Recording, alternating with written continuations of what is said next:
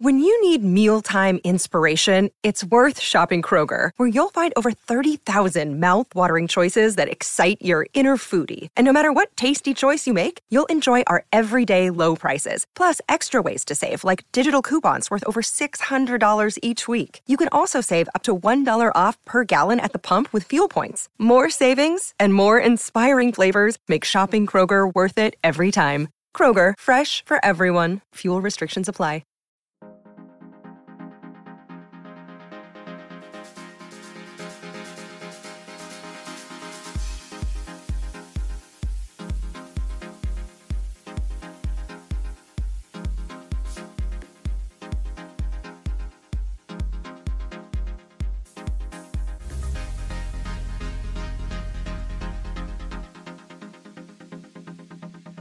And we're back with another episode of the Lakers Fast Break podcast. This is Joe Soro, not Gerald G. Glassford, coming right back at you for, our post-game show. Pop Culture Cosmos, Inside Sports Fantasy Football, and Game Source. I know there's no fantasy football right now, but I just wanted to say that. We truly appreciate everyone out there listening to all of our great shows, which is really Gerald's. If you can, give Gerald a 5-star review wherever you can like and subscribe and follow or do whatever you can to support us here as well on the Lakers Fast Break. I'd like to introduce you to Yami Sweet, Admiral Akbar himself. Gerald is currently taxiing in and around Vegas. So he will be back for the nightcap, and what a nightcap it will be. So for those of you who can stay up past your bedtime, or your wife lets you stay, past like 9 o'clock. I know there's some guys out there that have to sleep at the same time with their significant others. Yeah, guys, we don't have to talk about that one. Or, you just might be an early bird and like to get up in the morning and work out, which I'm in total support of. But tonight, folks, we saw something here tonight that I will have to admit I did not expect. I did not expect the result tonight, but I am happy the result was not what I thought it was.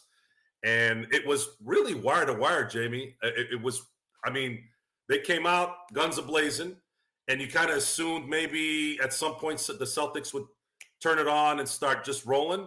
And then you start seeing at the end of the first quarter, you're like, well, no, not yet. Then it's like halfway through the second, and you're like, no, not yet. And then they're up 14 at the half, and you're like, all right, well, don't have your normal third quarter, what's. And all of a sudden, it's kind of sort of they make a run, and then they lost that quarter. I believe that's the only quarter they lost. And then, of course, the fourth quarter start hitting, and then I started noticing they just kept maintaining that lead. It was like 10, 8, 10, 9. Then it went to 11. Then it went to 12. And then by that time, as soon as the three-minute mark hit and they were up double digits, I'm like, no, man, they're going to close this out. So I'm absolutely elated.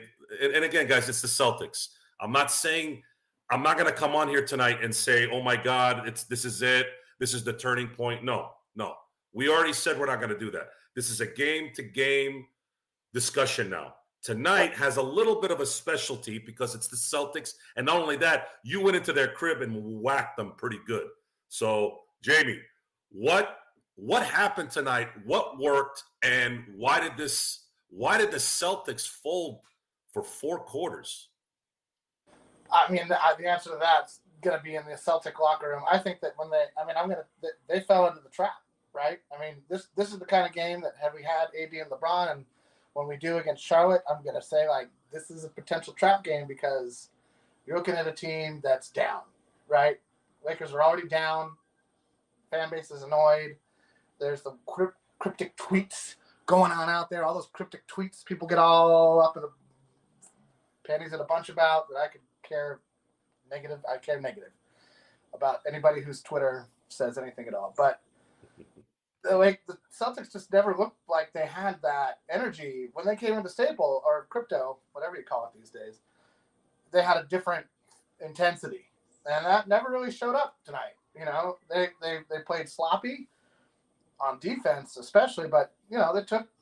I thought a lot of early shots. I felt like they were like, oh, at some point we're gonna just turn it on, and as somebody who watched a lot of Laker teams who thought they could just turn it on, I know that what that trap looks like, and that's the trap that the Celtics fell into tonight. So I couldn't be happier. Great time for us.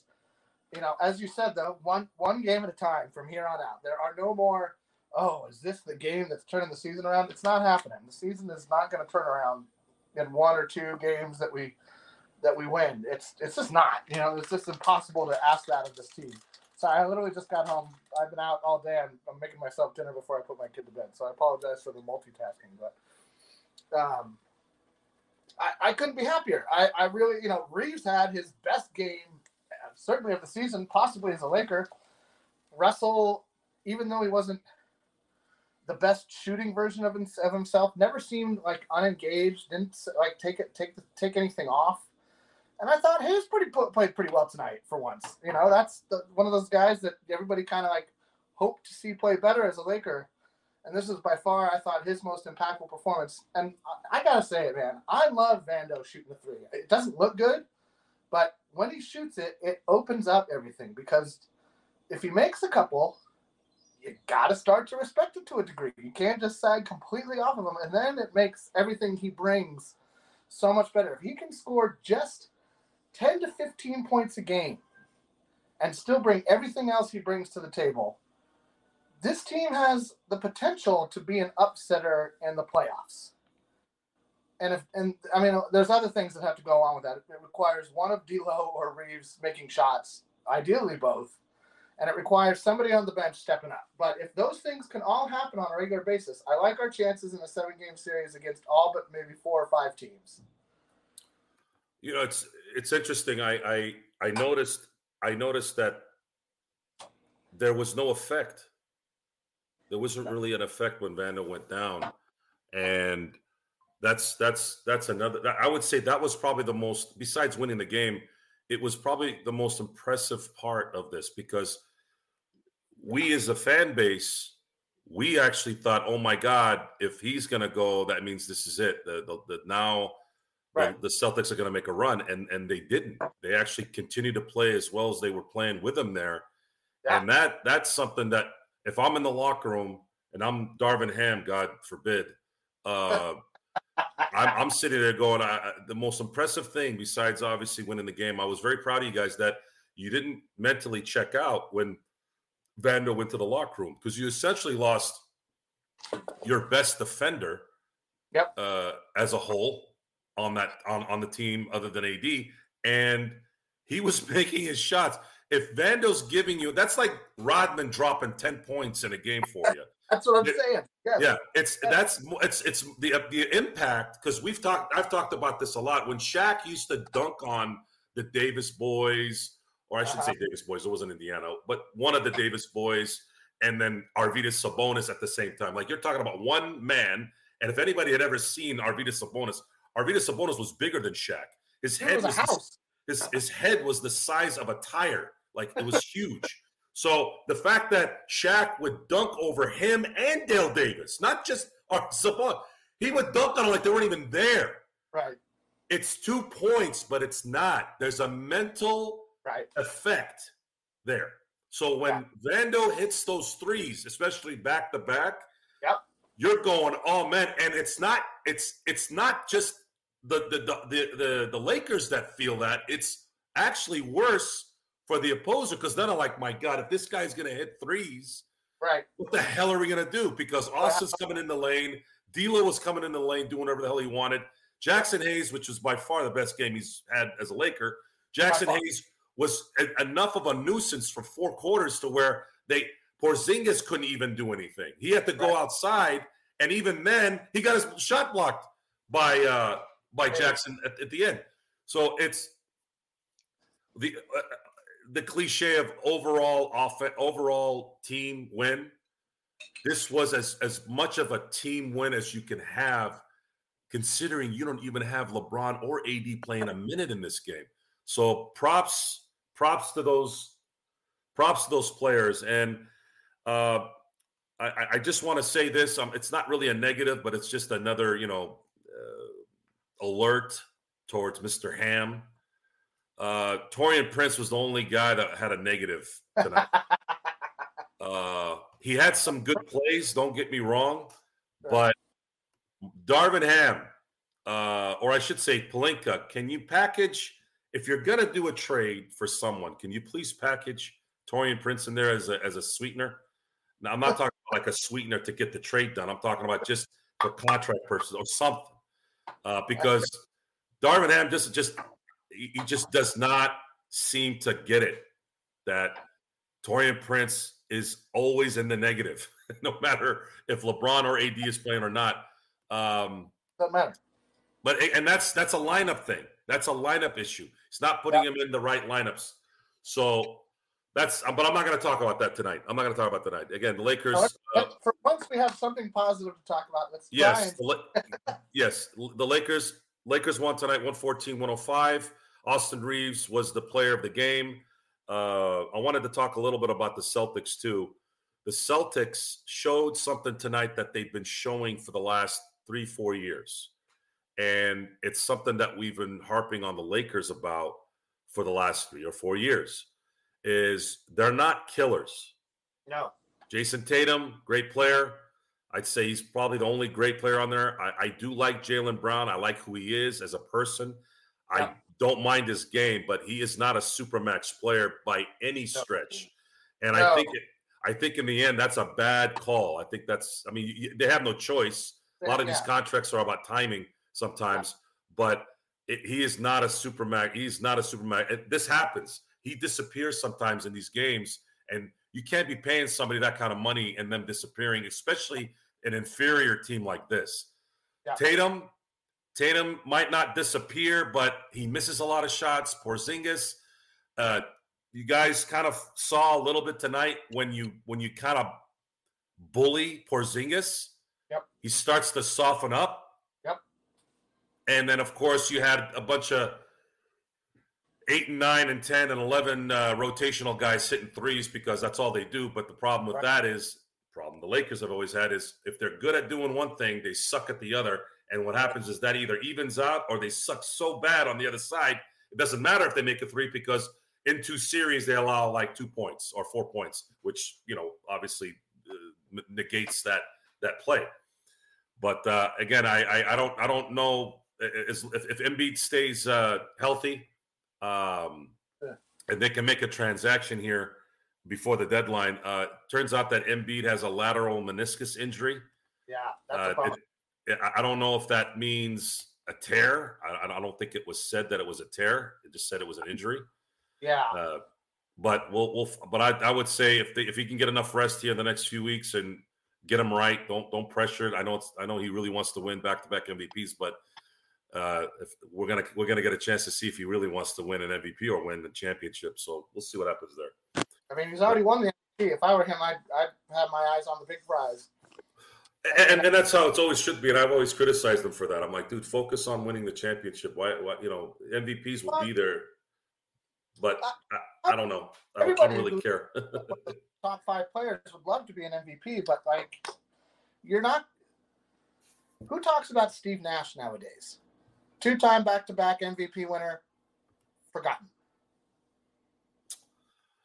Boy, that's that we could do a show on that. And I like Steve Nash. I really do. Dude, Canadian, blah blah blah. But that 06 MVP was a slap in the face. Yeah. Especially considering 11 years later and 12 years later, you give the MVP to Russell Westbrook for his individual prowess. Right. And then the following year, you give it to James Harden. You're telling me that Steph Curry wasn't an MVP in 2018 or Durant based off team success, because that's what I always hear. It's funny, team success, right? Yeah.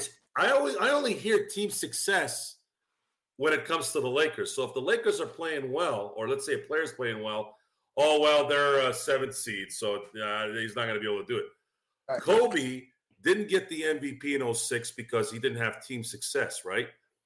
Kobe in 09, his team wins 65 games in the West.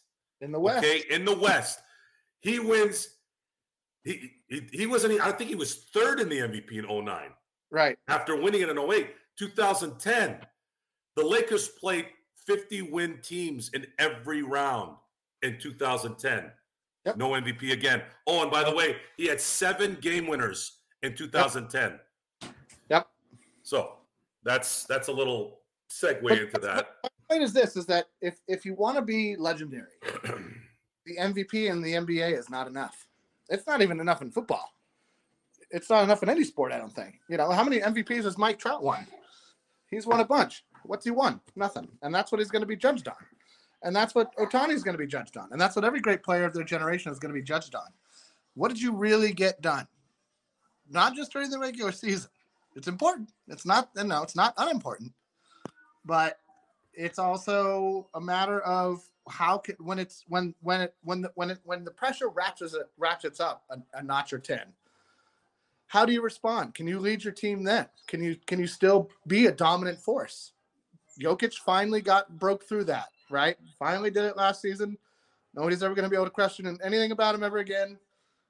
But you don't want to be one of those MVP. You don't want to be an MVP who's got, 2-3 MVP trophies, but no Larry O. Got to have that Larry O to validate yourself, unfortunately, especially in the NBA, where the difference between the greats is up until the last top 5 players, you're going to get into like extreme minutia. But after that, after the top 5, it's just a big pile of really, really good basketball players. And there's nothing that separates a lot of them. What separates, Clyde Drexler and Charles Barkley? Banners, rings. They're both good. There's nothing wrong with Chuck, fine player, but he was never able to take a team all the way. And I get it, coaches hate that like, well, this is like the measuring stick.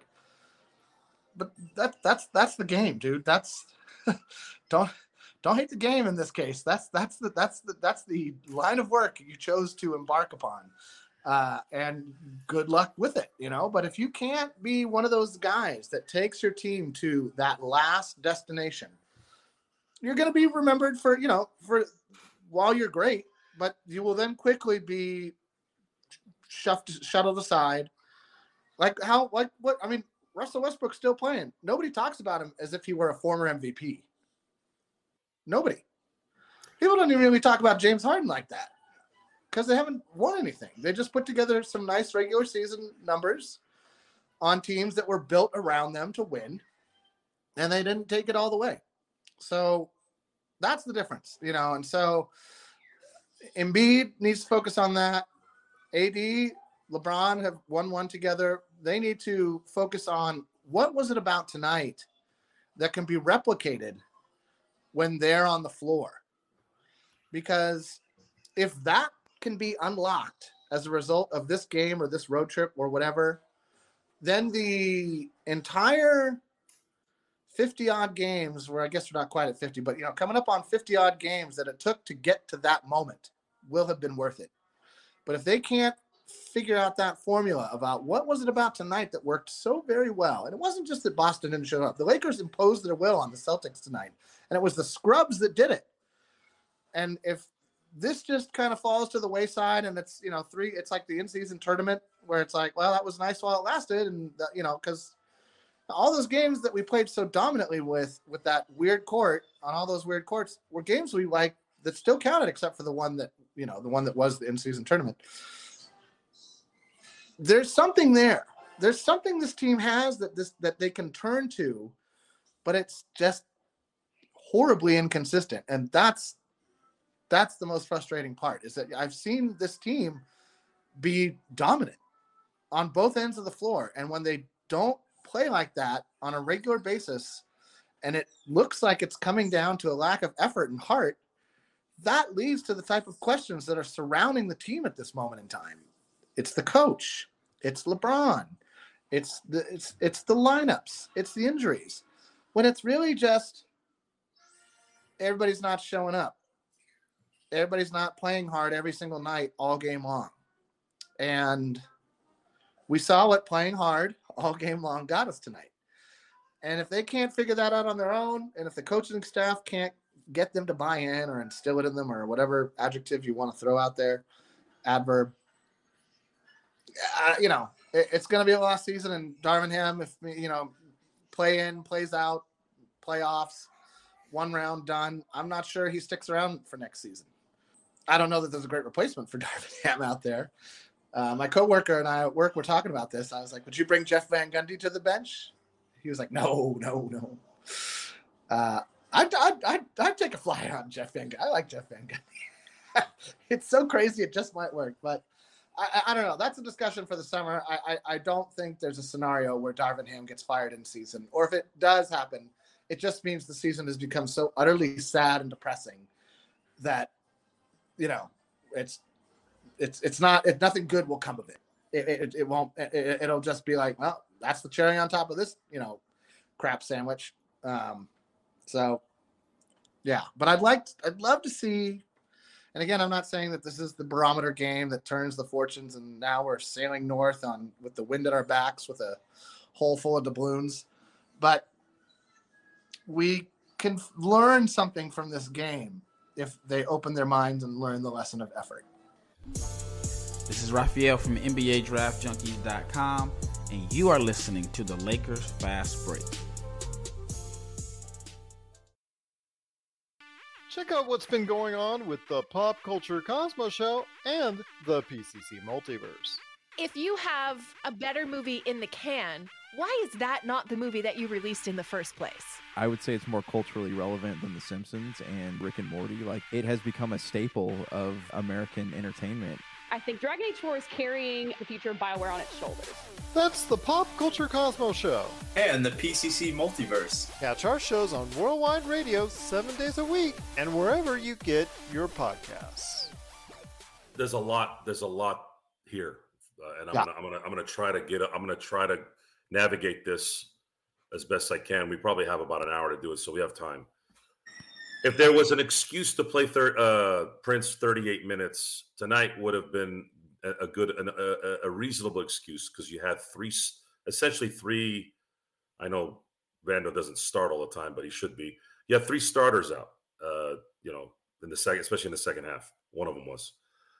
So you have to play with what you could play with, because your other option is Jalen Hood Schifino, and Maxwell Lewis looks like he hasn't made a layup in his entire life. I mean, it's almost embarrassing to actually have players that are so scared to play a game that they've been playing their whole life. But I'm not going to get into that right now. But I'm gonna focus on why they won tonight in detail. Okay, so you look at the turnover ratio. You look at the turnover numbers. They turned the ball over 7 times tonight, and 3 of those was from one guy and 2 from another guy. So you're talking about your guards. You're talking about D'Angelo Russell and your pseudo guard, which is Austin Reeves. He had 0. I'm sorry, D'Angelo had 1. And Reeves had 1. Sorry, I was looking at Vanderbilt and Hayes' numbers. No, wait, hold on. I'm sorry. D'Angelo had 1. Austin had 0. That's it. I was reading the other one. And that's, I mean, when your guards are distributing 13 assists with no or 1 turnover, that right there a lot of times will tell you how well the game is going for you. I mean, that's a statistic. I bet if you went into Elias Sports Bureau, if you looked at anyone who's distributing 13 assists in a game with no or maybe 1 turnover, it's very likely that the win is at a high clip at that point. So a lot of props to D'Angelo Russell for protecting the ball. A lot of props for Austin protecting that ball. And really, he was him tonight. He was him tonight. He was making shots in the same way we make shots when we're in the zone. You know, there's just those games where certain people are in the zone and everything came together at once. It was the cohesiveness. It was the back to the wall cliche BS. It was being degraded for a half a day, saying you guys are going to get your rear ends kicked. And then on top of that, you had a couple of your players have Laker career nights in Boston, of all places. I mean, guys, you couldn't have picked a better setting. You really, really couldn't. I mean, what I would really, and we're greedy. I would love for you guys to do a back-to-back on this, man. Lay the smackdown on the Celtics, which you did, and then do one in the most popular arena on the planet, which is the Garden. So I just, when you have rhythm, when you have momentum on your side, rhythm is the thing. You're asking the question of why can't they play like this all the time? Guys, it's going to come down to the coach on that. The rotation thing is a coaching thing. When the rotations aren't done correctly, it's very obvious where the issue is. And what you had here is you didn't have Reeves, D'Angelo, Jackson Hayes. They knew they were going to play. They knew. And when they knew, all they needed was a couple of good things to happen for them. Then all of a sudden they're like, cool. Now I know I'm going to be rolling the whole game. I'm going to be doing my thing. I'm not going to have, I'm going to drop 2 threes and then Darvin's going to take me out because he's got to bring LeBron in. Or if Jackson Hayes makes a couple baskets, but we know that he's got to bring AD in. You didn't have to worry about that. And this is the result. So again, it all came together at the right time. That sometimes you mix in all the stuff, all the bulletin board BS, and then you factor in a career night and then luck. Okay. Part of the luck is Austin shooting a shot from the left corner about 28 feet away and making it. That shot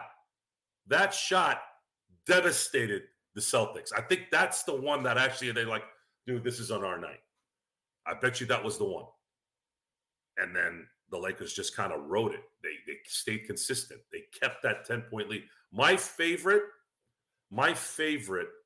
parts of the fourth quarter is when you're up 10, and what I do is, let's say you go into the fourth quarter up 10, like they were. I pay attention. Okay, after the first 4 minutes, where are your plus and minus in the deficiency category? And it just kept staying the same. It kept staying the same. And then maybe it dropped a point, maybe it dropped 2 points. Then it went up again. Then it went up back down. Then it went up. Then it stayed there. Then it stayed there. Then it stayed there. Then they were up by 1 point halfway through the quarter. For me, I'm sitting there going, you're doing it exactly how you're supposed to. You just went a whole half quarter and you're actually +1. And then all of a sudden it became +4 towards the end. And then once it hit 2 minutes, I was like, dude, they're done. They're not going to do that. And then of course, Mazzulla took his players out of 2 minutes, which in today's NBA, I mean, I know his team was toast. I still probably would have waited a little bit longer. But I think he knew they were checked out. I think they probably didn't do jack squat all day today, knowing after they heard the announcement that LeBron and AD weren't playing. And I bet you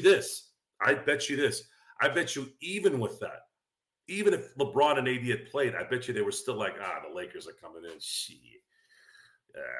What are these guys going to do? Losing to freaking Atlanta and Houston like a bunch of chumps. And then, of course, you find out about LeBron and AD, and they're like, oh, man, come on. I'm going to take one of these. Before the game. And guess what? I'm going to pour it. Scotch, down in my belly. Good job. Nightcap. It's actually whiskey, or rum. I mean, whatever. But I wanted to sing the song. It's a great song. Yeah, thank you. Yeah, you like that, Kurt? Yeah, I thought of it just right before we got on. I wanted to change it up. I've been using McMasters for my alias name sometimes, so I put Riz Marquis. Riz is a new, it's the new kid word. It's the new age word. He's a Riz. Every time I hear the word Riz, I just think of the one that starts with a J every time. But anyways, the Lakers, again, win tonight, 114-105. For those of you who have gotten in late here, Gerald is playing taxi tonight. He will be back tonight at 10 o'clock for the nightcap. And but we do have Jamie Sweet here. Jamie was able to get home in time to do all the cooking and cleaning and massaging and all the things that he does. Enough to also, speak while he's doing it too. So again, we appreciate that, Jamie. So I have a question. So we're sticking with game by game sets up. So now the game is over. Game is over. We won.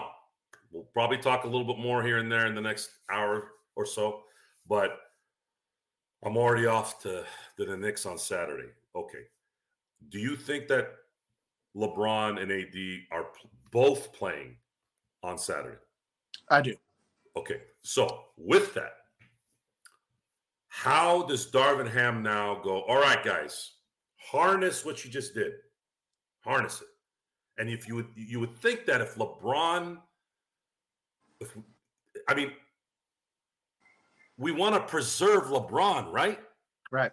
Maybe Darvin Ham goes into Saturday's game and goes, or between now and then, talks to him. Okay, guys, you remember when I was trying to limit LeBron's minutes, game one? Everybody was like angry at me. He was like, when's LeBron coming in? When's LeBron coming in? And then they lost to Denver. Well, folks, I'm talking like I'm Ham, Darvin Ham. Guys, look what you guys did without LeBron and AD. I go, we want to create this kind of setup. We do this, folks, we can get out of this rut that we're in. I don't have to lose my job. Jeannie doesn't have to stop going shopping at Tiffany's. Rob Pelinka can come out of whatever rat hole he's been in anytime something goes wrong. And then, of course, LeBron can then, can start doing interviews where he can say I 400 times and feel confident about it. And, these are all important things, Jamie. This is important. People, this is what makes people feel good. So you go in to New York and you go, all right, we learned something from the Boston game. If we lose this game, the Boston game becomes 0 again. And you're already like -1. Losing to Atlanta, we kind of knew they were going to lose to Houston. At least I did. But you beat the Warriors, got spanked by the Rockets and Atlanta. You made up for one of those games with the Boston one. Now you need to get that New York one, because if you get the New York one, you could finish the road trip at 4-2. After all that, 4-2. The games that you thought they were going to win, or at least I thought one of them, you actually ended up replacing them with the ones in Boston and in New York. So can Darvin Ham tell his crew, guys, can we just do this and then I'll adjust the lineups?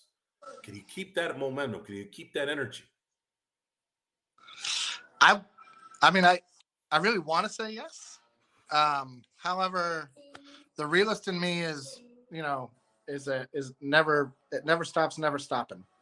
I think it's going to be tough. I think the Knicks are playing on a different level than Boston is right now. They got all the juice out of that OG Anunoby trade that they could have hoped for and more. And it doesn't matter that Randall went down. It hasn't slowed him down one bit. I don't think that Randall's gonna might have play. been a blessing, actually. Yeah, we might have lucked out because he's gonna be out for this game. Thank you, Eric the Raids. Thank you for the super chat. Thank you, Eric. And I would love, like you say, Eric, I would love. Thanks for the positive comment, but I would love for them to carry this momentum. I just haven't seen this team able to do that. They haven't been able to sustain anything. Win the in-season tournament, drop 2 out of 14 games. Had a statement double overtime win over the Warriors, drop the next 2 games. So it's hard for me to believe that this team has figured out how to carry momentum. It's the one thing they've really can't seem to establish this season is any kind of forward momentum. So it's one of those things that I would love to say I believe it's going to happen. I have a hard time saying it, honestly, so I'm not going to say it. What I do think they can take into this game is this same chip, this same everybody's mocking us, this same ridicule is that I think you kind of hit it on the head. They'd all had their their butts chapped for the last 36 hours since the Atlanta debacle, and I think that it finally stirred the hornet's nests. Got the bees buzzing. Excuse me. So if they can play with that chip, if they just have this level of energy and execution and focus and grit, frankly, one of the guys on the blog, one Mongo Slade, likes to say, like, when the Lakers play with that kind of dog, good things tend to happen. And we played that way tonight. We played with that kind of dog tonight, and we never backed down from the physicality. We never let the Celtics off the hook. And so we just need to come into the Garden ready for a playground scrap. I know it's one of the greatest venues on planet Earth. I've been there several times. It's a wonderful venue, actually. But you got to pretend like it's bike racks 3 o'clock, and your reputation at school is riding on this bad boy. So, bring the knuckle dusters and the roll of quarters, man, because it's gonna be a battle. The Knicks are gonna play physical. They're gonna get up in you, and I'm hopeful that LeBron and AD play. I'm hopeful that nobody's ruled out after this for multiple games, but we'll see about that. It's a fickle sport when it comes to injuries.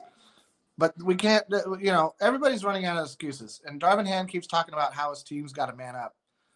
Bro, there's a mirror waiting for you somewhere, and you got to look in it because you got to do the same thing. You cannot excuse yourself from this debacle that you are entrenched in with your team. The coach doesn't get to ride above the storm of crap while the team slogs through it. You're in it too, man, and any thinking otherwise means your career is going to end as a coach after this season. Because evidently you've got a hall pass until the end of the season, but I don't think it extends much past that. So I want everybody to take a look in the mirror and be like, is this the guy I can be? Is this the best? This is the best version of me I've been all season, except for maybe D'Lo. I think D'Lo's had better overall games. Everybody else, probably the best game they've played all season long, as a collective unit and individually. Figure it out, man. It's what you obviously can do it. You've shown us you can do it. The problem with sports and all things in life really is once you show me you can do something, you better believe I'm going to expect you to do it again. I'm not going to think it's a one-trick. If you're a one-trick pony, you're no better than the Oneaters. And that's a sad tale. So figure it out, people. And when I say people, I don't mean all of us here on the channel and our wonderful chat room. I mean everybody in the Laker locker room. At some point, you could say manhood needs to be questioned. Are you here to ball or are you here to ball? The English language is one of the dumbest. The English language is one of. You're absolutely right. You're absolutely right. There's nothing. It is one of the dumbest languages ever, and it's especially so when you're trying to teach somebody to learn to read. But you're absolutely right. This season isn't getting longer. The window isn't opening wider. It's the reverse. Everything. The pressure is only going to go up. Every dumb loss from here on out is just going to ratchet the pressure up by 10 every single time. A lot of these guys are just going to break under that pressure. And that's why you have a LeBron. That's why you have an AD, because they won't, right? Or so you hope. But I just don't. This has to be, I'll never say turning point this season, but this has to be the lesson that starts the consistency on some level. And if it's not, we're just going to drop another game or two after this. We'll get all high on ourselves and then losing Charlotte. Even if we beat the Knicks and lose in Charlotte, it's going to be ridiculous. So they have to take this seriously. And one game at a time, man. Like, Flush this one right now. Great job. Move on. It's done. It's over. You can't go back and relive this. It's in the past, and you got to worry about New York in 2 days, more like 36 hours, I guess. So flush it. Good job. Gold star for everybody. Flush now and move on. Because if you don't, you're going to lose. And same thing after the next game. Win, lose, you just got to figure out how to show up with a fresh approach and a fresh attack every single day. And this team hasn't shown they can do that yet. So that's always been the biggest problem, along with some of the inherent flaws of the roster.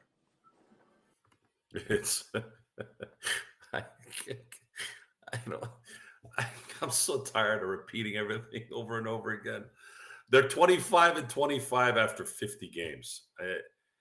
5 games, just 5 would have made a difference. Imagine being 30-20. You're feeling a little bit better after tonight if you're 30-20. Just 5 games. And the sad thing is I was calculating the numbers in my head here. There's exactly 32 games left. And even if they went 20-12, which normally that'd be a damn good, record, they'd only win 45 games. That means they're for sure going to be a 9 or a 10 in the play-in. The current 6 seed right now is at a 71% clip. They're 28-20. So they realistically, if they want a legit playoff seeding, which is 6 and above, they got to win like 25 of the next 32 games. There's no way. There's no way. It's not going to happen. No. That's not going to happen. No. I mean, it would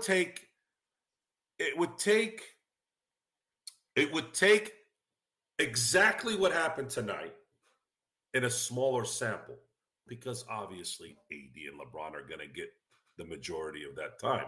And even if they don't, if you're playing LeBron 30 minutes a game, that's still 30 minutes a game. And he's a dominant player. He's going to do his thing. He's the, pseudo one option, right? And then you have AD. Let's say AD is dropping 30 and 15 for the next 32 games. There's a slight chance that might be possible, but the other guys have to stay in rhythm the way they did tonight. I don't know if they're capable of doing that. And in the long haul, we all want to be wrong here, man. I am dying to be wrong. And it's not just basketball. Please. It's not basketball only, man. There's times where I'm sitting there and I'm talking to my friends about, man, what if this happened? And what if that happened?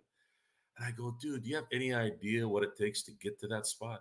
I go, you got to do this. You got to do that. You got to put this in there. I go, you could barely wipe your own ass, let alone do one of these things. How the hell is this going to happen? You have to quit your job. Oh, I can't quit my job. That ain't going to happen. But what if we did this? What if I got this guy to do it? I'm like, no one's going to do this for you. They're going to want a bigger piece of the pie. And that's kind of the same mentality here. I'm trying to get to that point. The point is, Jackson Hayes, just the stars aligned at the perfect time tonight. He happened to have his best game. He had time to do it. He got the confidence, and it all bundled together. And you can't expect this. You cannot expect this to be something consistent, guys. If he was that guy, he would have never been a Laker. He would have been a star when he came into the league. Guys, come on. Well, why can't he do this? I'm like, dude, if he was doing that, if this guy was a 3-and-D, he would have never been a Laker. Because we know that our GM can't draft for crap in the first round. They're good in the second round. They're good at picking up free agents, but not only do they, but they're good enough to pick up free agents, and they'll let one of them go. So does that really matter? Oh, well, we found Caruso. Yeah, but you let him go in his prime. So to me, that's a stupid. You just screwed up your good decision with a bad decision, and it outweighs your good decision at that point. And that's the problem here. Again, the point here is every time I see a good decision or a good performance, it's followed by 1.5 to double a crappy decision or performance. So all I'm asking the Lakers to do on Saturday Can you do this again on the road where you've sucked ass, actually, really bad? Can you do it twice and do it against two really good teams? They have not done that this year. I am not surprised that they were competitive tonight, even though I thought it would have been a blowout, because it's Boston. It's just like the Steelers and Ravens. I don't know how many times the Steelers and Ravens have played with their backups, their third strings, and the game is still competitive. Yeah, well, you know that the Steelers are probably going to win this because Baltimore has their backup and vice versa, but it's still competitive. And then once in a great while, a blowout will be mixed in. But more often than not, those games are always 3 6-point games. Didn't matter who was playing because there's this energy. It's the Lakers-Celtic thing. It's there.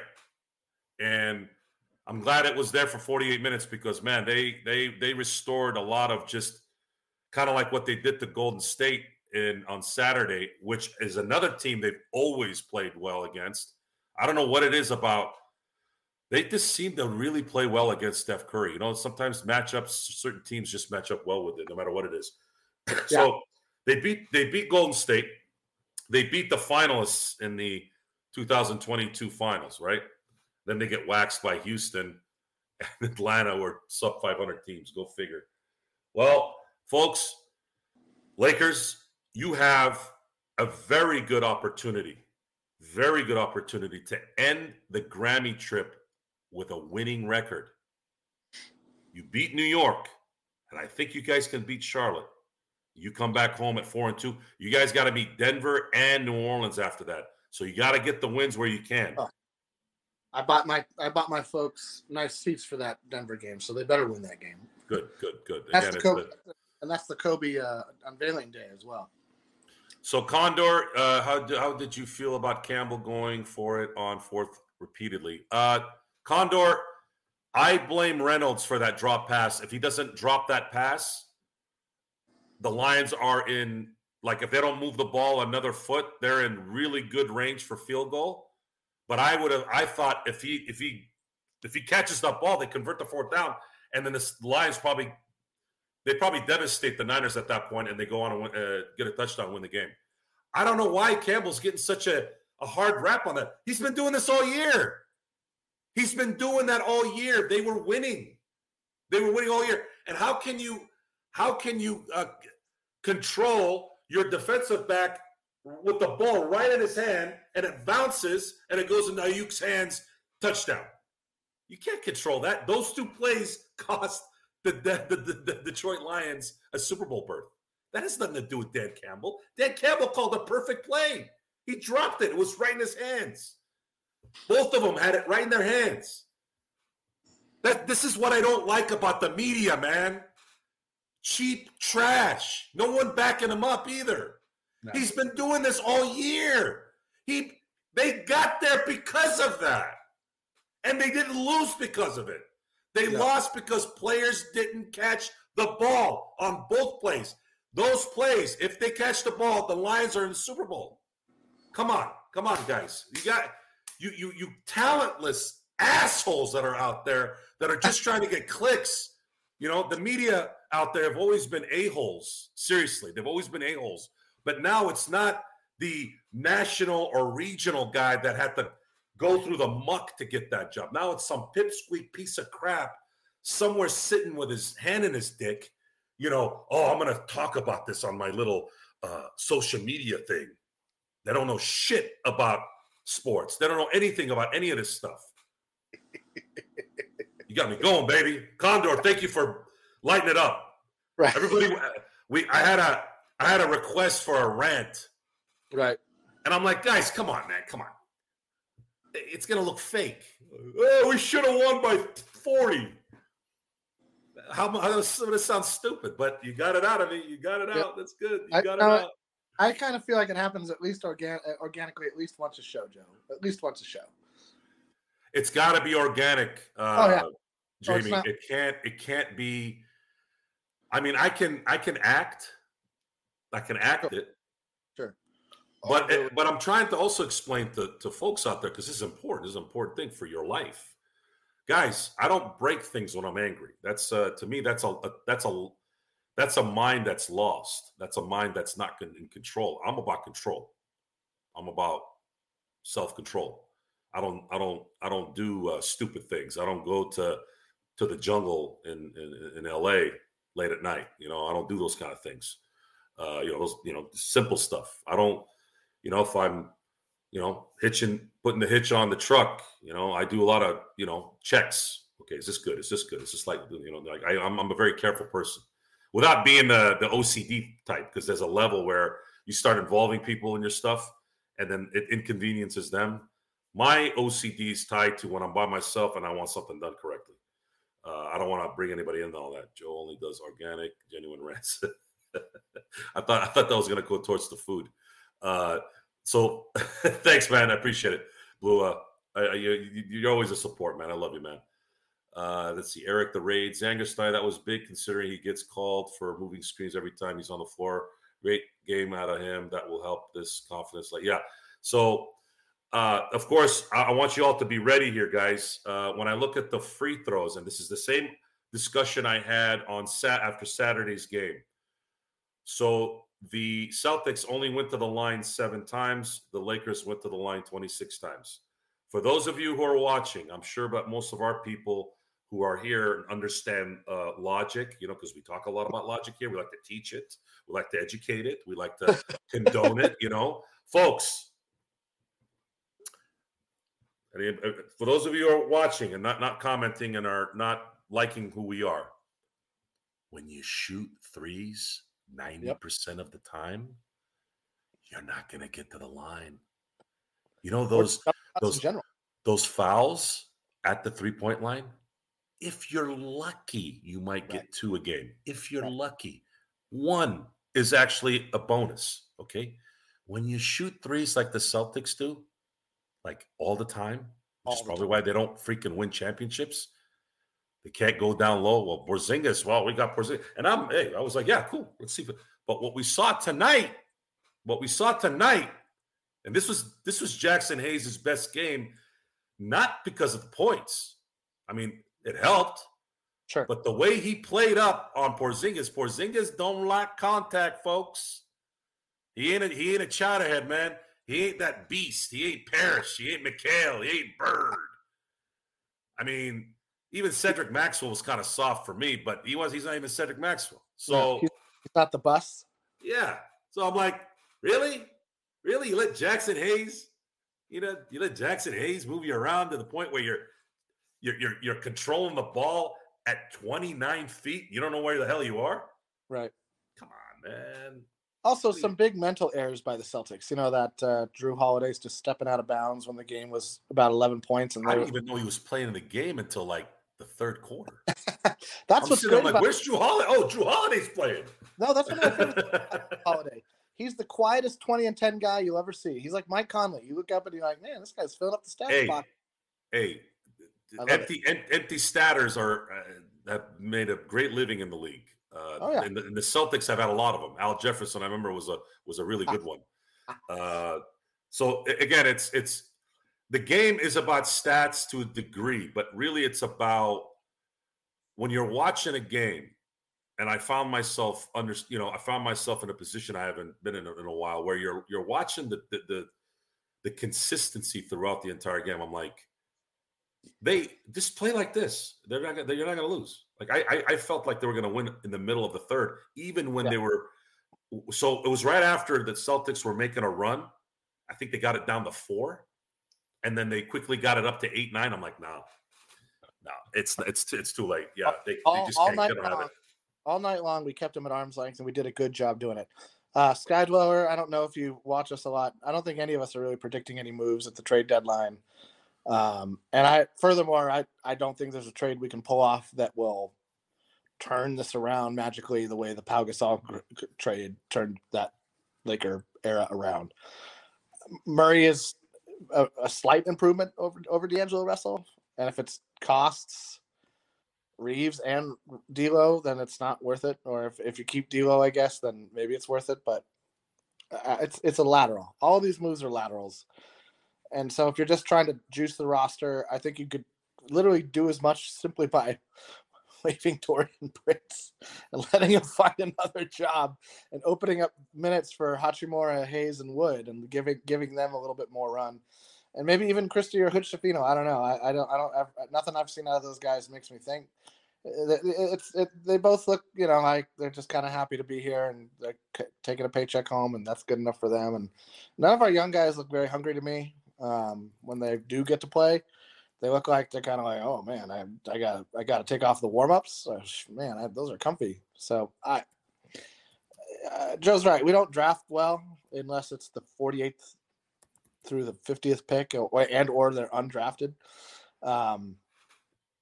It's just that's the sad state of affairs that we have to live with as Laker fans these days.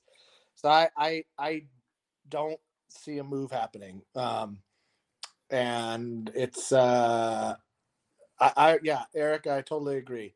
We only have one first rounder we can trade, and then it's gone. And then this summer you can add potentially after draft day, or on draft day, I should say, you could trade up to 3 picks in a draft day deal or 2 picks at any other time. And pick swaps and second rounders and blah, blah, blah, blah, blah. But I fully expect D'Angelo Russell to pick up his player option with us next season. And I think at that point, he's going to be a much more valuable trading chip than he will be this season in any way, shape, or form. I don't care how many threes he makes over the next week or what he does with his hair or any of that. It's just not going to be enough to change the narrative. And what teams are really looking at the trade deadline is one of 2 things. Either we want to get better or we want to ship out. We want to bring in expiring salary so that we get under the apron and can continue to operate standard business as usual style. The Lakers can't offer either one of those, really. We have one pretty good player in Reeves.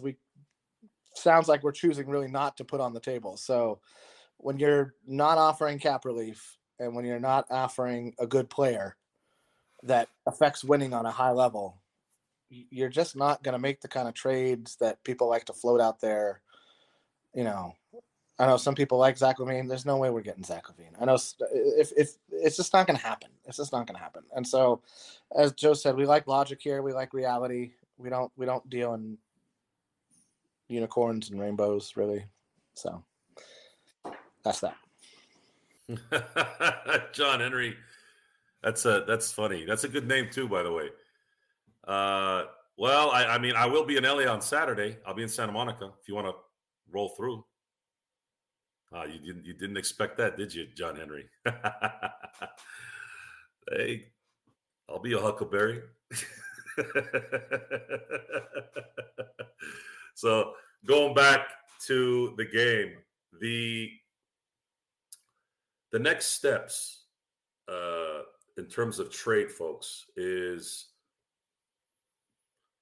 you're going to have to wait out to see how desperate certain teams are going to be. Like maybe some will overplay their hands. So let's use DeJounte Murray as an example, since he's been the hot name.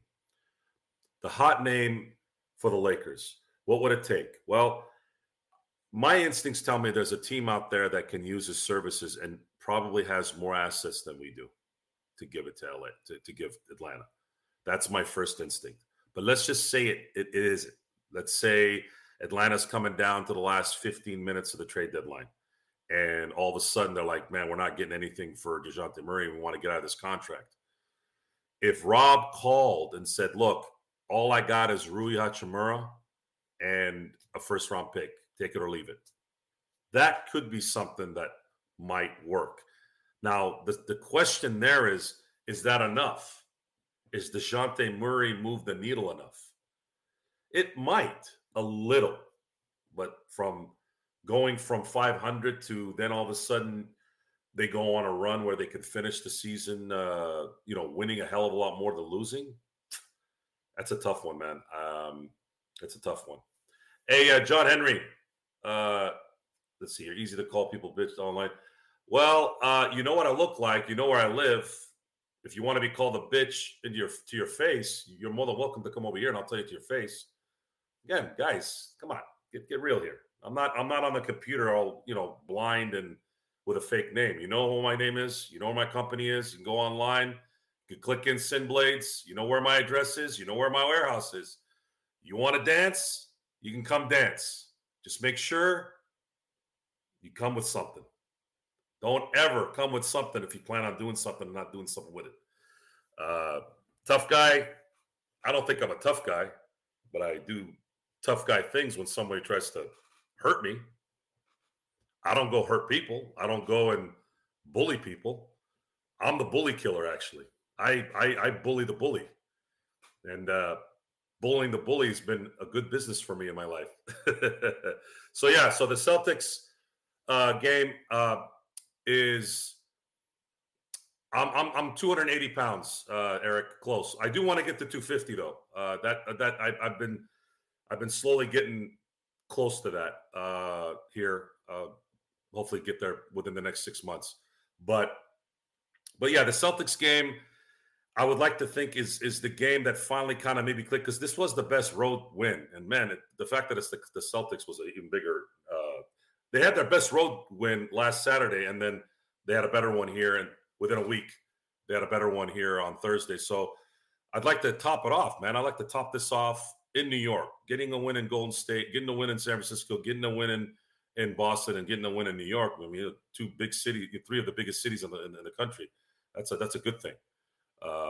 So I'm going to turn into Gerald here and say I hope that this was a boost so that we can finally start talking about wins instead of the same old losing mentality and who's this, who's that, who's going to get fired and all that garbage. But we have 7 days left until the trade deadline ends. There's going to be a lot of excitement from what I'm hearing. I didn't feel like there'd be a lot of movement, but apparently some of the people that we know that are a little bit closer to that world are saying that there's going to be a lot of movement. I can't figure out what, and maybe it's because I don't know. Maybe it's because it's not big names. I mean, I don't consider Zach LaVine a big name. Trae Young hasn't been thrown out enough to where I can say, well, maybe there's something there. Donovan Mitchell has been talked about a lot this year, which never really made sense to me. Like, why would Cleveland trade Donovan Mitchell now? Next year, maybe, but not right now. I can't buy that one. I can't. And if you were to trade for Donovan Mitchell, you're going to have to it's going to have to be a Rudy Gobert type haul for Cleveland to do it. No one's going to do that.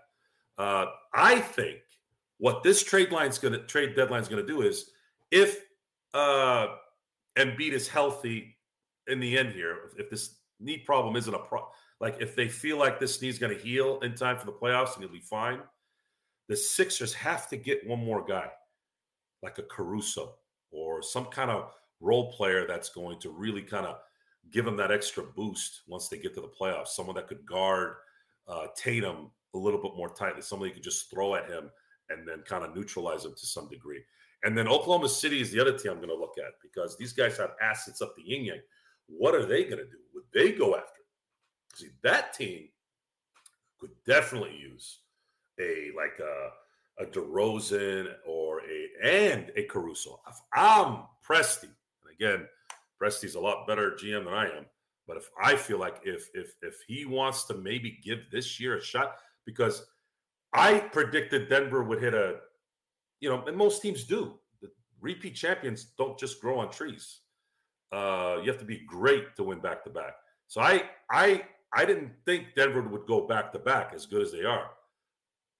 Oklahoma City can make it much harder by adding more scoring in DeRozan and adding a defensive stalwart to that team in Caruso. I'd be talking to Chicago, and I'd be like, what do you want? He's an expiring contract. DeRozan's an expiring contract. If he blows it, you weren't supposed to win this year anyways. He blows it, you're done. Let him go walk at the end of the year. Caruso, he's got a couple of years left on his contract. That guy's a glue guy, so you keep him, and then he's got championship experience that he can bring to the team. Now Oklahoma City starts to get scary. They start to get scary in the playoffs. And that's the stuff that I've kind of navigated through and see. That's the stuff I want to kind of pay attention to. It's not really Laker related, because Lakers don't have anything, guys. They don't have anything to throw. You can't get a big money guy because the salary cap won't allow him to. So what do you do then? Well, the easiest thing to do, honestly, at this point, they're not going to fire Darvin Ham unless he loses the next 15 games, something like that, which is not going to happen. But they have to somehow do what they did tonight with the implementation of their 2 stars. If they do that, then this is not a problem anymore. The puzzling part is why can't they do it? LeBron is an all-team guy. He's a distributing guy. He wants everybody to do this. And AD is a quiet superstar. He doesn't get in anybody's business. He doesn't talk smack about anybody. Like, what's the problem here? Where's the disconnect? Why couldn't you do this before with these guys? And that's the question that can only be answered, I think, if you were able to sit down with the team and ask them, like, without media. Just like you sit there and you're like, guys, what happened? Why can't you do this? What is going on throughout that day, throughout the week, where you can't play like you guys just played tonight? Because it actually looked effortless. It looked like they were killing themselves doing it. They were playing so well and so thorough that the Celtics looked like they couldn't breathe. They couldn't figure out what the hell was going on.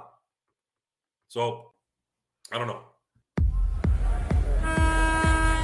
We're signaling the ref for a quick timeout, but we'll be back with more of the Lakers Fast Break podcast. Hey Lakers fans, looking for the best place to go for up-to-date news, information, original videos, articles, podcasts, opinion pieces, and discussions about the Los Angeles Lakers? Well, look no further than Lakerholics.com. With a legion of followers always there talking about everything Lakers and the NBA, there's no better place to go to share your fandom as the team heads toward another championship run. So stop by and be part of the conversation today at Lakerholics.com. I think Gerald accidentally pressed the button. Or did he? Gerald, where are you? Hello? There we go. Oh, there you Send go. the wrong one. Hide the other one, my friend. Okay, hold on. Where is it? There we go. Try me now. All right. Okay, there I'm you on go. the I don't know. I can't scroll down this stupid thing, man. That's I think because you're I'm never mind. Okay, you got to show me that next What's time. up Don't worry with about all it. the trolls, man? What's up with all the trolls, man? He's just talking smack. Look, wannabe tough guys don't like to be called out, even though they're not being talked to directly. Because the tough guy thing, I've been around studio gangsters my whole life. That's an extreme term, right? I just call them posers. I've been around them my whole life. Okay, I've been around them my whole life. In the end, the people who are around you, that's how you judge somebody, right? Usually those guys that are fake tough guys, they don't have any support. They have nothing. Because it's crazy, man. Because they're narcissistic slobs. They're so insecure, and their inferiority complex is trying to be masked by, oh, so you think you're a tough guy? I've seen guys throwing their hats and they're doing this. And then, of course, there's 5 people blocking people. And that automatically they know they're in that safe zone, right? They're in a safe zone. They don't have to worry about having to actually go through. Now, don't get me wrong. There's guys out there that do want to ball for no reason. Not ball, but ball. And then they learn the hard way that maybe they should have thought about that before they started. But, again, it's in good fun, Gerald. I love it. I love the banter. I'm glad you love it, but big shout out to Eric, Intel, Darren, Avon Traders. I mean, we've just had so many we've had more contributions in the past couple days than all month. To prove what I was saying is correct. Thank you. Big thank you. Much Look love. at our crew. Look what they said when that guy was talking smack. Guys, that's the greatest thing a person can have after family. After a good family, there's nothing better than when your boys and your girls back you up. Because that right there is the army. That's your army. And when you want to go to battle, you got your army with you, and they're going to, you guys, I'm sure most of you seen Gladiator, right? Well, at the end, when he was trying to get out of this situation, one of the lines he says to one of his former servants is, "Let them know I'm still alive, and you'll see where their loyalty lies." This is against the emperor too, by the way, but they would go with the general first. So at the end of the day, guys, people will support those who are legit. They'll support the legit guy, because at the end of the day, I'm the only call. I'm the only call when shit hits the fan. And I'm always there. And that's how you do it. You're always there. Let me ask, Deep Purple's asking about Steve Adams' trade. It sounds like Memphis is clearing some space for the summer, and they got some 3 second rounders for Houston. Maybe they see Adams still as a key, possibly going forward for next year as a backup to Sengun, Joe. I don't know. Memphis is kind of in a rut right now without John Morant. They have to kind of punt this season anyways. Yeah, but I mean, this is for their summer. They made the move for the summer. It's, you know, I felt in the summer that this year wasn't going to go their way. Even with 25 games, it's too much for your star to be out. It's way too much. That doesn't happen. You know, it doesn't happen. Maybe they'll miss 10 games or something like that, but because of the circumstances too, and I don't know John Morant's workout habits, but we saw that he had to go out with an injury. You would think that being out as long as he wouldn't be as injury prone, but that happens too when you're not training the correct way and probably eating the right things, probably too busy taking pictures of himself doing things, right? This time, maybe this year he didn't do the gun thing, but maybe he was doing other things. And that's what happens with these guys. They're preoccupied with their own self. Being a tough guy. Since the theme tonight is being a tough guy. See, John Morant, didn't he go to a private school? Wasn't he wearing cardigan sweaters and all that stuff, right? So here's John Morant, highly educated, normal guy. Thank you, Isabel. Right? Normal type stuff in his life. He had to downgrade himself so he could fit in. Fit into what? What were you trying to fit into? Being a tough guy? There's an ex-Colombo captain, capo. His name is Michael Francis. He's not paying me to do this. He's very popular on YouTube. Michael Francis. He's a former capo for the Colombo family. Listen to his podcasts, and he will tell you everything that's real when it comes to the tough guy world. It's not what you think, guys. What you see on Goodfellas, The Godfather, Donnie Brasco, there's semblance of truth there, here and there, but it's embellished because it needs to. It's a movie. Behind the scenes, guys, the guys that are loud, the guys that are, who are you? Oh. They usually don't last. Now, if you're offended that I call you BITCH, well, you got to ask yourself a question. Why did I call you that? I'm not going to just call anybody that unless you are. But maybe John Henry doesn't know who I am. Maybe he saw me once and he's just assuming that I'm just some guy who's babbling. You got to be here for a while to kind of get what's going on. Howard Stern had that problem, right? Howard Stern and I'm not a big Howard Stern fan, especially lately, but he would create this, narrative of just being a slob. But after a while, you start to listen to his interviewing techniques and who he got on the show and all this stuff. And then people start liking him. So These are all important things, guys. And, segueing into the Memphis John Morant thing, I think it kind of puts together the two subjects and it tells you, look what happened to Memphis throughout all this, because someone was selfish, so selfish in trying to be something that he's not, that has nothing to do with what he needs to do. And here's an organization paying him millions and millions of dollars, and now you just punted another year when you were on the rise. And that's the problem, guys. That's these organizations running this, and you can't duplicate a John Morant.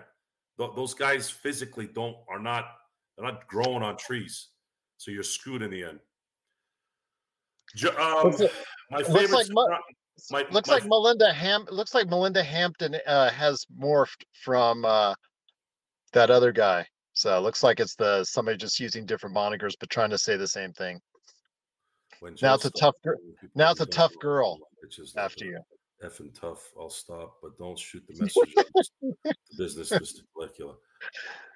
I don't. Well, sounds kind of similar. Hey, can you tell me who I called that name, guys? That ruffled your panties? Yeah, I want to know. See, they don't do that, Joe. But I want to know. You guys got to bring the information. Otherwise, I call people that a few times here and there. It's called me that. Yeah. Well, But let's get back to the game. Can I talk to you about something that Jamie mentioned earlier? And I appreciate Jamie for stopping by. The thing was, he mentioned about D'Lo struggling today. I disagree. Yeah, he did not shoot well from the field. I'll give you that. But the way he managed the game, Joe, 14 assists today, season high. I really think and the way he was leading out there, instructing, like I remember when he leaned over to go ahead and I think he was talking to Jackson Hayes about what he wanted on a certain set offensively.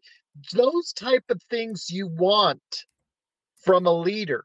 Today, from a game management standpoint, D'Angelo Russell deserves a lot of credit today, Joe.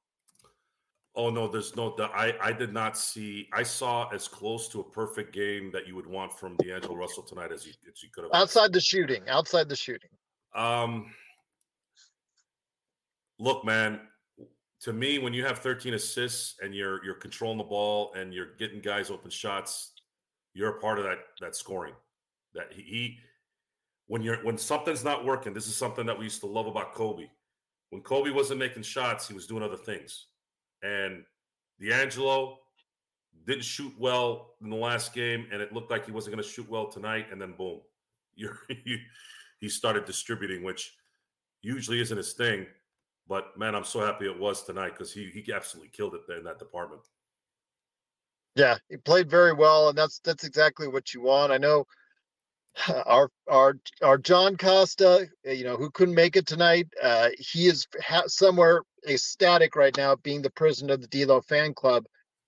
But as you said earlier, as I was listening to you, as I was driving the freeway, we're a week out from the trade deadline, and some decisions are going to be made. Again, I'm still thinking that there's no trade out there that's going to really put the Lakers in that stratosphere. So I say play it smart and set up for the long haul this upcoming summer. But the Lakers, they're trigger figures ishy, so they might be likely to go ahead and do some things before trade deadline. Yeah, the Lakers are not likely going to do any major trades here. First of all, they can't if it's someone that's making any significant money, and the other is most trades that they do will teeter maybe a few inches here and there, whether it's lateral or not. It's just not. It's too even. It's too even at that point. Yeah, I agree. I mean, just again, we got to be smart about this, and you got to take tonight's victory. And the thing is, this energy, Joe, is just. It's so hard to describe the way the Lakers. You called it the other day, though, when you said, "Watch the Lakers win in Boston." And now, mind you, I assumed you meant having LeBron and AD for the game in Boston, but is this just exactly how a 500 team is in the NBA? They win when you don't expect them, and they lose when they don't expect them to either. We talked about this before you came back. The Celtics and the Warriors are two teams that I was comparing to the Steeler-Raven rivalry last 24 years. It didn't matter if there was a backup quarterback or not. Those games, other than a few blowouts every now and then, were always competitive because it's the uniform that tends to bring certain things out on that team. So the Celtics and the Warriors, the Lakers, no matter how bad they are or how good they are, always seem to play well against those two franchises, no matter what. And it just so happened to be on this road trip. And Thank God it was, because I think if they had played, I don't know, the Sixers with a healthy Embiid or Oklahoma City on the road Saturday and tonight, they probably would have lost. So I'm going to look for Isabel's trade. She asked me to go ahead and post them, so I'm going to go ahead and look for them. She said she posted a couple trades, so I'm going to look for them. She reminds me of Laker Tom.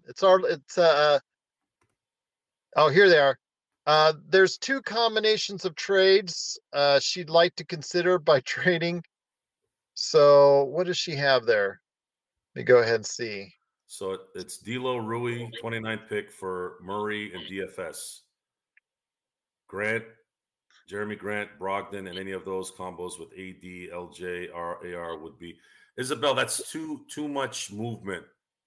She's a big fan of DFS. She's a big fan of DFS. I can tell you that already. It's too much movement this late in the season for guys that are not going to really move the needle. And if you get a guy that's a legit third star, you have to trade your depth for him, and that might still be a lateral move. Yeah. I don't think. I'm just going to say this. I think you'll need more than 1 first-round draft pick to get both Murray and DFS on the team. You cannot get both those guys on the team with just 1 first-round pick. I think that, and don't say JHS is a first-round pick, because he's a laughing stock of the league right now.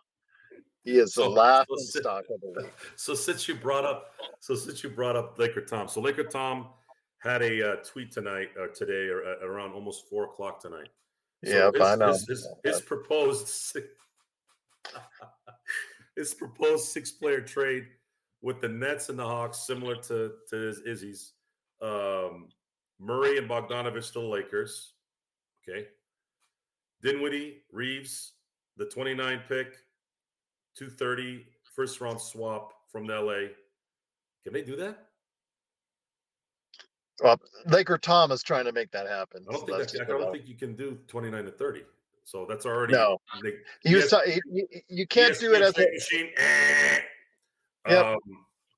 You have to do let's roll with this. Let's just trade swap. Let's do 2031 because that can happen. So 2031 first round swap, 2029 first round pick protected by at the top 5. Okay, cool. You cannot give it outright outside the 29. The 29 is the only one you can give outright, just to let you know. Right. So that one is protected though. Here, let me say it again. So in a proposed 6-player trade by Laker Tom, not me, not Gerald. Laker Tom, folks. Laker Tom today at 3:55 p.m. on his Twitter. Proposed 6-player trade, Lakers-Nets trade, Lakers-Nets Hawks trade. Lakers receive DeJounte Murray and Bojan Bogdanovic. Bojan or Bojan? Yep, Bojan. Bojan, that's it, Bojan. And then the Hawks would receive Dinwiddie, Austin Reeves, the 29 first-round pick, top 5 protected. And then the only way this works is if it's a 2031, not 2030. Tom put 2030. 2031 first-round swap. Then the Nets would get Russell, Hood Schifino, and for some reason, I guess maybe the Nets have the Clippers first-round pick. Yeah. Yeah. Can't have. That's just too much. Again, these teams all want first-round draft picks, and the Lakers only have 1 to give out.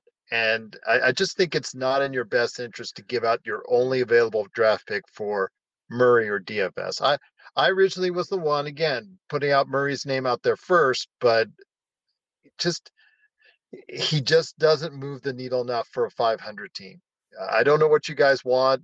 I don't know what your expectations are, but if you think that's going to dramatically put the Lakers in that stratosphere, that's asking a lot from a guy that's marginally better than both of our guards right now.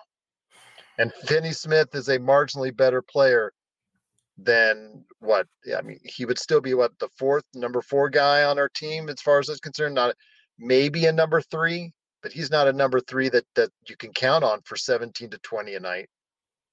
He plays good defense, but yeah, it's just not going to happen, Joe. There's just no connecting the dots on getting this team at that level with what's out there. No, it's a discussion at this point And I'm trying to be honest with people. We're just trying to be honest, people. There has to be if they get a trade that works, it's got to be some kind of Rob favor. Yeah. A team gives Rob a favor in some kind of 3-team trade. Yeah.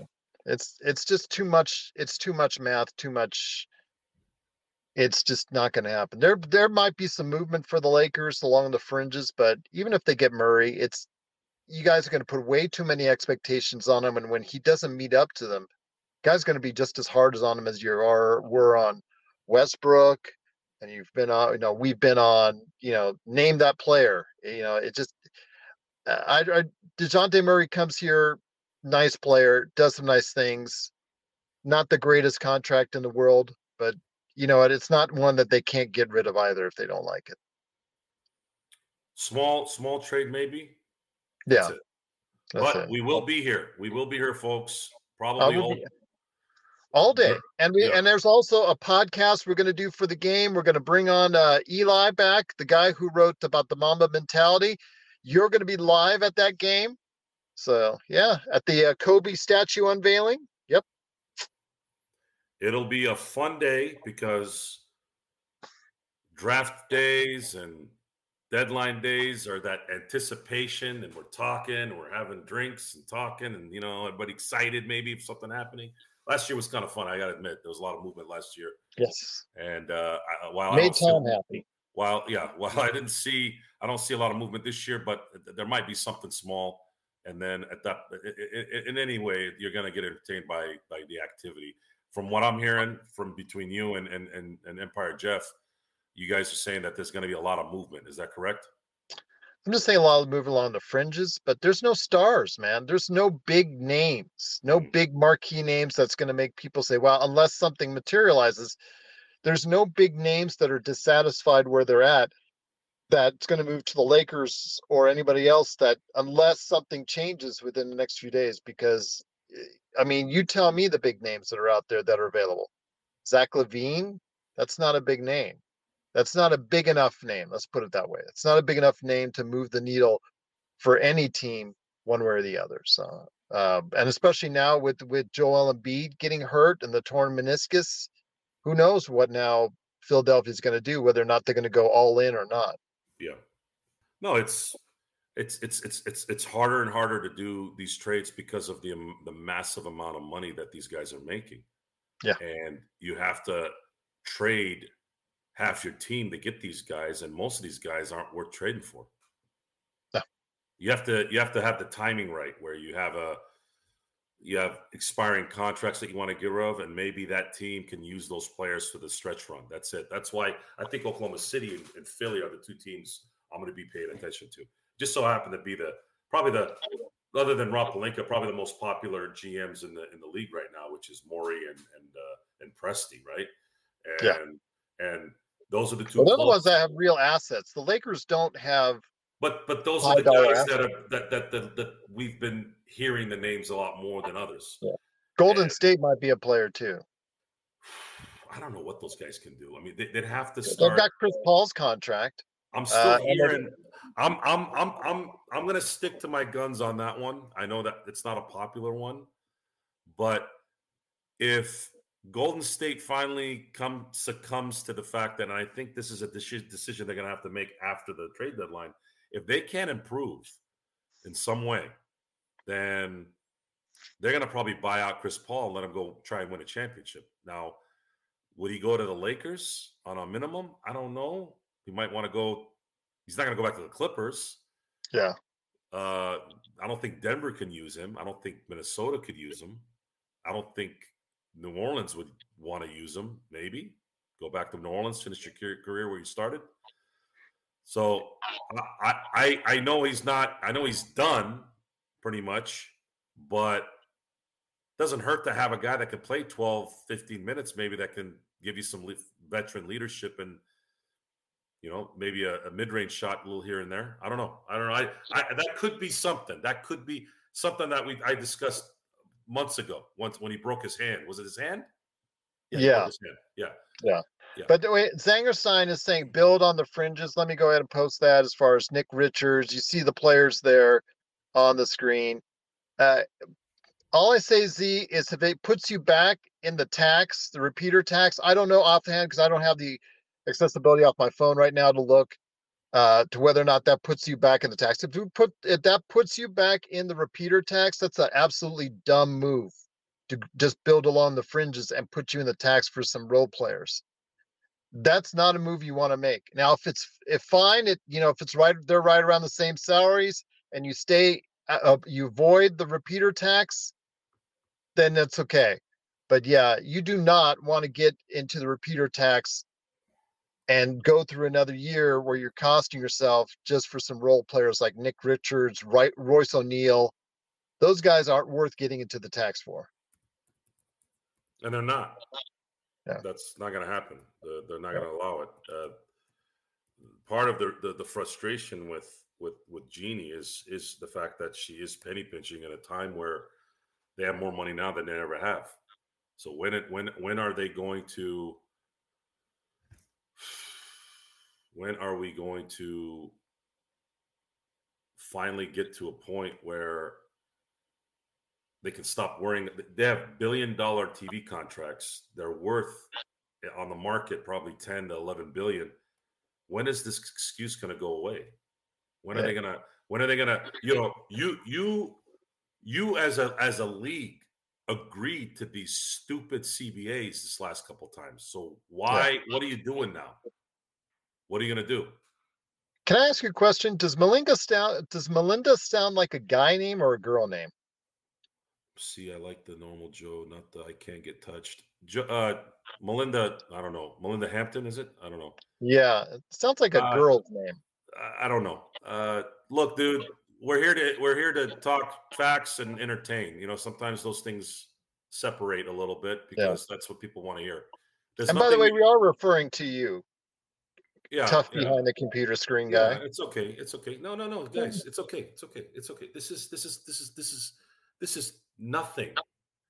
When this thing is at 10,000, please stop dropping the N-word in there. Yeah, and that's my problem. Okay, here, let me. I'm glad you brought that up, Gerald. Here's the problem with the trolls on this show. Okay, here's the problem. We start seeing the trolling. We give you a little attention because we know you're lacking it. And we have some fun with it. Then you pigs need to start dropping the N-bomb. What is it with the N-bomb and you-know-whats? Seriously, you can't have a conversation without dropping the N-bomb? Make you feel good? Does it make you feel good? Every troll we've had on here has to drop that word. Why? What does that have to do with me? What does that have to do with me? What, did I emasculate you? Is that what I did? Is that what we're doing to you? I'm not the one with a girl's name, Every Melinda. single troll we've had on here, legit troll, has to drop the N-bomb. Why? You want to drop it? I got some friends you can use that word with. I'd like to see you use that word in front of them. I got some friends. Yeah. I'm serious. I'm not joking. Go ahead and use that word in front of them. I'm gonna keep it at that because I don't want to get pissed off right now. No class. Absolutely no class. You want to talk smack? You want to talk smack? I don't have time to deal with this. Look, we're on YouTube, all right? We already have to deal with this social BS outside the show, okay? We already have to deal with all that garbage, all the sensitive crap, all the BS, okay? We're trying to make this exciting. Of course, it's still a rather testosterone-filled show, which I don't want that to be lost in it. I got a lot of that. But why does it always have to end with the N? Like, can you be original a little bit? You want to call me names, it's probably better that way. Because now I got to deal with the censors. YouTube's sensitive with that kind of stuff. And then we got to be the guy to kick you out. I hate kicking people out. I like to hear the smoke. Bring it. Bring the smoke. But just, can you get rid of the N-word? We got a lot of people here that are, that different don't like ethnicities, different races, different. There's a lot of people here that don't like that word. Okay, so come on, talk smack. Stop doing your BS. So, anyways, Gerald. Yes, sir.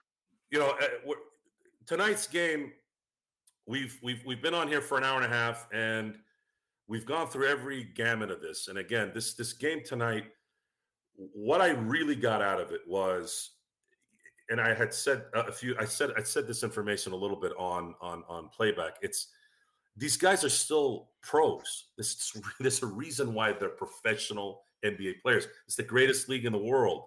And when your manhood is tested and you're being degraded and you're being told that you suck and you're being told that you ain't going to amount to anything. Like Melinda? Sometimes, man, the stars align at the right moment and you get that chip off on your that stuff works, man. The bulletin board stuff works. And I kind of chastised some of the guys too with like these guys, obviously they're not practicing, right? Isn't that what Darvin Ham said? So they're probably on social media all day reading this. So in a way, it benefited us watching this because now we had these guys kind of coming in going, all right, we're going to show you guys up. And then it was compounded by the fact that Celtics came in here thinking they were just going to skip all 48 minutes, and they got skipped. They got curbed actually in their own building, and that's a good thing. I loved it, and stomping on green turds is never ever old. It never gets old. Not at all. So, anyways, I want to thank Jamie Sweet for chiming in while he was cooking dinner for the fam and feeding us some good content there. Again, Jamie's always missed here when he's not. Gerald, you're the guy that always says, I can't do it tonight, and then all of a sudden you show up. So congratulations on that. Thanks for showing up. That shows your dedication to the show.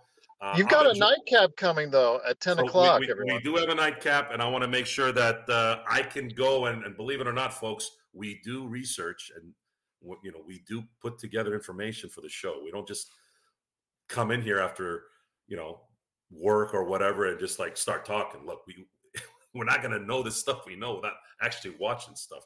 Now, I wish I could watch all the games to some degree, but then I would literally not have a life. I would be in the room watching games.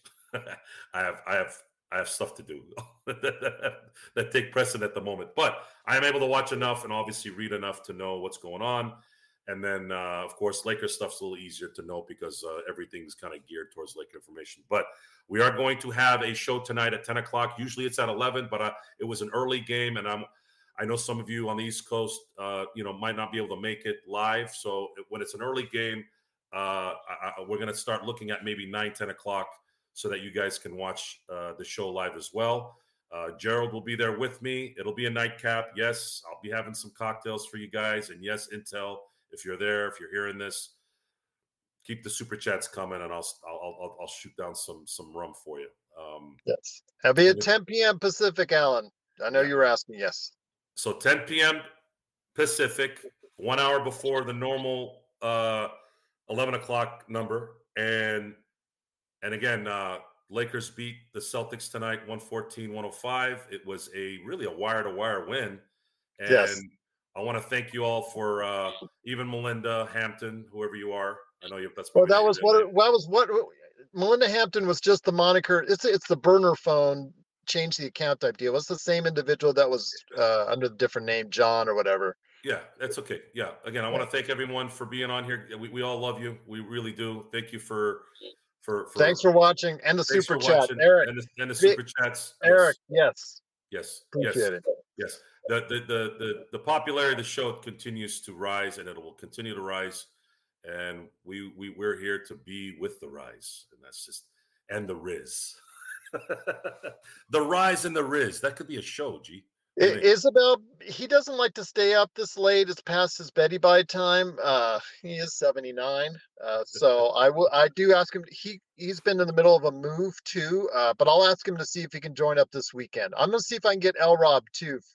Come back for the Lakerholics this weekend as well. So no, again, Laker Tom. Look, we're living in Laker Tom's world. That's just something you're gonna have to accept, folks. Yes. He does what he wants, when he wants, how he wants, and you got a problem with that, he'll just hang up. So with that, or he'll tell you "F you" as well. Yeah, that too. He's got that dog in him too. I know this on a personal level. I haven't witnessed it. I haven't been around Laker Tom long enough. I've got the emails. But yeah. But anyways, well, with that, thank you for watching the Lakers Fast Break post game here again. Celtics lose to the Lakers 114-105. We'll have the show. We'll have a show tomorrow, and of course, we'll have post game after the game on Saturday against the New York Knicks at Madison Square Garden. And for those of you who are still around here in the next 90 minutes, almost 90 minutes, the Lakers nightcap will be on. I will be here. I will be there hosting, and Gerald will be there, maybe virtually. Hop on to Empire Jeff while you're waiting for us. He's available right now. Yes, Empire Jeff is rocking and rolling. Things are growing there too. We're all a big Laker family here. We're all going to benefit in the end here, guys. The Laker fandom is growing. It will always grow, and it'll always be number one, at least in the NBA. So with that, thank you for being on. We'll see you tomorrow. Anybody have any questions, any concerns, whatever, email us. Hit up Gerald. And until Lakers then, Fast Break at yahoo.com. Lakers Fast Break at yahoo.com. Lakers Fast Break at yahoo.com. And until next time, we'll see you next time.